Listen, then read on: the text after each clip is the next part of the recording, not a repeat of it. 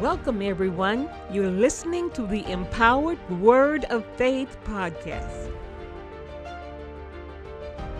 Good evening, everyone. This is Evangelist Alfreda Lockett Evans, and I'm from Full Gospel Holy Temple Church in Dallas, Texas. Tonight, we're going to be discussing the next 4 unfulfilled prophecies of the Bible. Tonight's podcast will cover number 5, number 6, number 7, and number 8. The 5th unfulfilled prophecy is the abomination of desolation. Let's begin. The abomination of desolation is one of the most interesting prophecies in the Bible because Jesus identifies it as a specific sign that the end is near. The first scripture, Matthew 24 and 15 through 21. When ye therefore shall see the abomination of desolation spoken of by Daniel the prophet stand in the holy place, whosoever readeth, let him understand. Then let them which be in Judea flee into the mountains. Let him which is on the housetop not come down to take anything out of his house. Neither let him which is in the field return back to take his clothes. And woe unto them that are with child, and to them that give suck in those days. But pray ye that your flight be not in the winter, neither on the Sabbath day. For then shall be great tribulation, such as was not since the beginning of the world to this time, no, nor ever shall be. Now, when the abomination of desolation occurs, it will usher in the second 3½ years of the tribulation period, known as the Great Tribulation. So what exactly is an abomination? An abomination is a vile, shameful, or detestable action, condition, or habit. Antiochus IV Epiphanes, a Syrian king in 167 BC, erected a statue of Zeus in the Holy of Holies and desecrated the sanctuary and its holy vessels. This was an example of an abominable act. But what Antiochus IV Epiphanes did so long ago, however, only serves as a type of the abomination that will be committed by the Antichrist. The Antichrist himself will be the ultimate fulfillment of the prophecies in Daniel 9 and 27, Daniel 11, and Matthew 24 and 15. This is why Jesus referred to the desecration of the temple as a still future event. That prophecy states that the Antichrist shall stand in the Temple Mount in Jerusalem, will cause all sacrifices to cease. He will declare himself to be God and require all men to serve him as God. That this ultimate abomination will be committed is further validated in Daniel 12 and 11, Matthew 24:15, 2 Thessalonians 2, 3 through 4, and Revelation 13 and 8. Daniel 12 and 11. And from the time that the daily sacrifice shall be taken away, and the abomination that maketh desolate set up, there shall be 1,290 days. Matthew 24:15 says, When ye therefore shall see the abomination of desolation spoken of by Daniel the prophet stand in the holy place, whoso readeth, let him understand. 2 Thessalonians 2, 3 through 4 says, Let no man deceive you by any means, for that day shall not come, except there come a falling away first, and that man of sin be revealed, the son of perdition, who opposeth and exalteth himself above all that is called God, or that is worshipped, so that he as God sitteth in the temple of God, showing himself that he is God. Revelation 13 and 8. And all that dwell upon the earth shall worship him, whose names are not written in the book of life of the Lamb, slain from the foundation of the world. Following that abomination, the desolation will occur. A desolation is a state of complete emptiness or destruction. The desolation will be atomic wars in which all grass will be burned up. 1/3 of the trees will be burned up. Oceans and rivers will be contaminated, and cities will be burned. That's Ezekiel 29 and 9 through 11.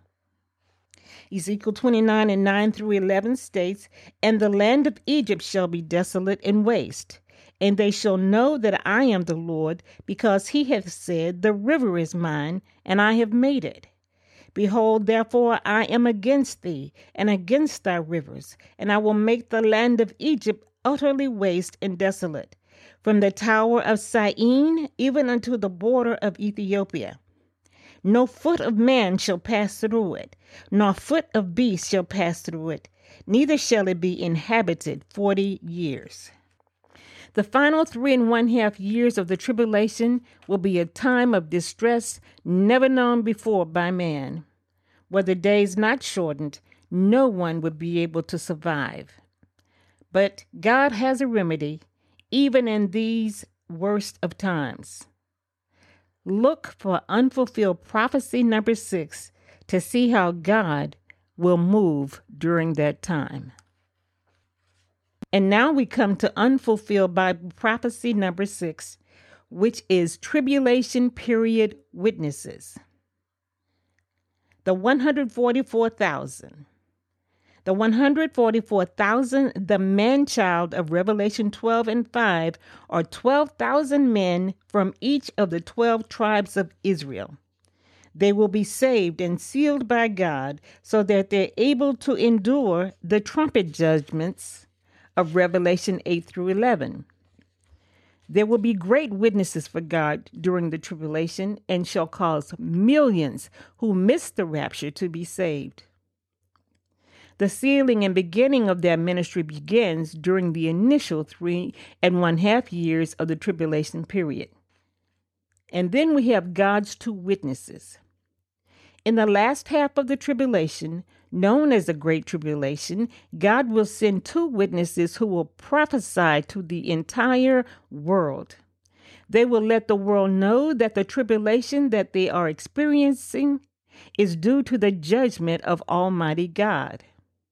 They will perform many miracles during the final 3.5 years of the tribulation period. Of course, many will oppose them and hate them, but the two witnesses will be full of the power of God. They will be able to kill their enemies with fire that blasts out of their mouths. That's Revelation 11 and 5. They will be able to shut up the heavens and stop the rain. Revelation 11 and 5. They will be able to shut up the heavens and stop the rain from falling. Revelation 11 and 6, just as Elijah did when he was on earth in 1 Kings 7 and 1. They will be able to turn water into blood. Revelation 11 and 6. And they will be able to call plagues upon the earth, just as Moses did in Exodus 7 through 12. Many have speculated about who these two witnesses will be, but John simply identified them in Revelation 11 and 4 as the two olive trees and the two candlesticks that stand before the Lord of the earth. Some think there will be Moses and Elijah for several reasons, including the fact that they both appeared on the Mount of Transfiguration with Jesus in Matthew 7 and 1 through 9, and they both left earth in unusual ways. Moses, according to the book of Deuteronomy, was buried by God himself, and that's found in Deuteronomy 34 and 6. And Elijah left earth on a chariot of fire, and that's found in 2 Kings 2 and 11. However, there are those who believe that the second witness will be Enoch instead of Moses, and they remind us that both Elijah and Enoch never died. Hebrew 9 and 27 says, "And it is appointed unto men once to die, but after this the judgment." And that requires that all men must die as natural men. Regardless of who the witnesses are, they will be powerful witnesses for the Lord. At the completion of their assignment, the two witnesses will be killed and will lie dead for 3.5 days amidst great rejoicing and celebration. Evil men will not even allow them to be buried. Revelation 11:9. Then, in a massive display of supernatural majesty and power, God himself will raise them up to life again, stand them on their feet, and with his mighty voice, he's going to call them to heaven. Fear will fall upon the people as they watch the two witnesses rise and ascend into heaven on a cloud. The Bible says their enemies will behold them as they triumph over death itself. That's Revelation 11:12. A great earthquake will occur, destroying 7,000 men, and that will cause many to glorify God. So that ends number 6, the tribulation period witnesses. And now we will take a look at the key unfulfilled Bible prophecy number 7. Many people have heard of this one. It's called the Mark of the Beast. Another name for the Antichrist is the Beast, and that's found in Revelation 13:1. After the Antichrist becomes the dictator of the world, he will blaspheme against God and the inhabitants of heaven, which includes the raptured saints in Revelation 13:6. He will perform many other evil deeds. He will perform miraculous signs and wonders, and he will war against and overcome many of the saints who are saved after the rapture has taken place. That's Revelation 13:7. Revelation 13:11 tells us that another beast will also appear who will be known as the false prophet. He will be a subordinate of the Antichrist and will exercise all of the powers of the Antichrist. He will cause everyone on earth to worship the first beast. He will cause an image of the Antichrist to be made that will be given life and that will be able to speak and do personal acts. This false prophet will demand that every person is assigned a number and or a mark in his hand or in his forehead. Revelation 13:16-17 says, "And he causeth all, both small and great, rich and poor, free and bond, to receive a mark in their right hand or in their foreheads, and that no man might buy or sell, save he that had the mark or the name of the beast or the number of his name." Only those who acknowledge the Antichrist as God will get the mark, and only those who are assigned a number will be able to work, buy, or sell. An attempt will be made to kill everyone who does not receive or have the mark of the beast. On the other hand, taking the mark of the beast would declare that the Antichrist is God, thereby denying the true and living God. That denial will certainly damn one's soul to hell forever, because the person who denies God actually worships Satan.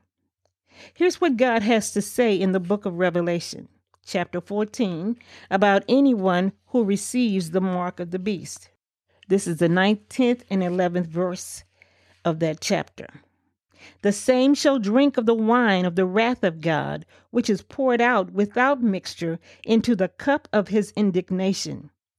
And he shall be tormented with fire and brimstone in the presence of the holy angels and in the presence of the Lamb. And the smoke of their torment ascendeth up forever and ever. And they have no rest day nor night, who worship the beast and his image, and whosoever receiveth the mark of his name."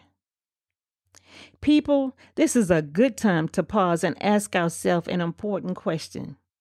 Would I be able to resist taking the mark of the beast when faced with starvation, nakedness, peril, and death of not only myself, but of my loved ones? Again, beloved, this is the easiest time to be saved. We encourage all who wish to escape the unfathomable horrors of life on earth during the tribulation period to get saved now. Please do not miss the rapture. By the way, have you noticed that in this year, 2020, several companies are already starting to have people receive a mark in their hand or their forehead? It's just practice. It's practice for what's going to happen during the Great Tribulation. And now we are come to the number 8 key unfulfilled Bible prophecy. And this one is called the Battle of Armageddon. After the Antichrist commits the abomination of desolation, calling himself God, the Jews will reject him as the Messiah, and he will respond to them with an attempt to destroy them all. This coming battle, which will occur just before Christ returns to set up his millennial kingdom, is called the Battle of Armageddon. Revelation 16:16. And they assembled them at the place that in Hebrew is called Armageddon. Zechariah 14:1-2.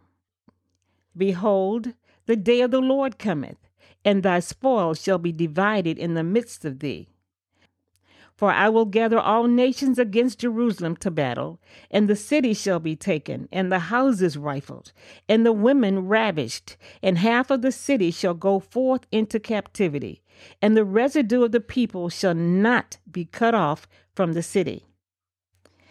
This battle is a battle in which God will settle his account with the nations of the world. Zephaniah 3:8. Therefore wait ye upon me, saith the Lord, until the day that I rise up to the prey. For my determination is to gather the nations, that I may assemble the kingdoms, to pour upon them mine indignation, even all my fierce anger, for all the earth shall be devoured with the fire of my jealousy. In Joel 3:13-14, he spoke of the coming day of the Lord in this way. Put ye in the sickle, for the harvest is ripe. Come, get you down, for the press is full. The fats overflow, for their wickedness is great. Multitudes, multitudes in the valley of decision, for the day of the Lord is near in the valley of decision. When the Antichrist makes his final attempt to kill every Jew, they, the Jews in Jerusalem, must immediately run for the mountains for safety. Zechariah 14:15 says, Then ye shall flee through my mountain valley, for the mountain valley shall reach to Azal. Yes, you shall flee as you fled from the earthquake in the days of Uzziah, the king of Judah. Revelation 12:13-17. And when the dragon saw that he was cast upon the earth, he persecuted the woman which brought forth the man-child. And to the woman were given 2 wings of a great eagle, that she might fly into the wilderness, into her place, where she is nourished for a while, and times and half a time from the face of the serpent. And the serpent cast out of his mouth water as a flood after the woman, that he might cause her to be carried away of the flood. And the earth helped the woman, and the earth opened her mouth and swallowed up the flood which the dragon cast out of his mouth. And the dragon was wroth with the woman, and went to make war with the remnant of her seed, which keep the commandment of God and have the testimony of Jesus Christ. Now this battle will include armies from all nations. The purpose of the Battle of Armageddon is not only to attempt to destroy the Jews, but also to prevent the return of Jesus Christ. Of course, that purpose will not be fulfilled. Jesus' victory in this battle will end the tribulation period. Jesus and his host will not have to fight, because he will end it with the words of his mouth. Let's read Revelation 19:11-16. And I saw heaven opened, and behold, a white horse, and he that sat upon him was called Faithful and True, and in righteousness he doth judge and make war.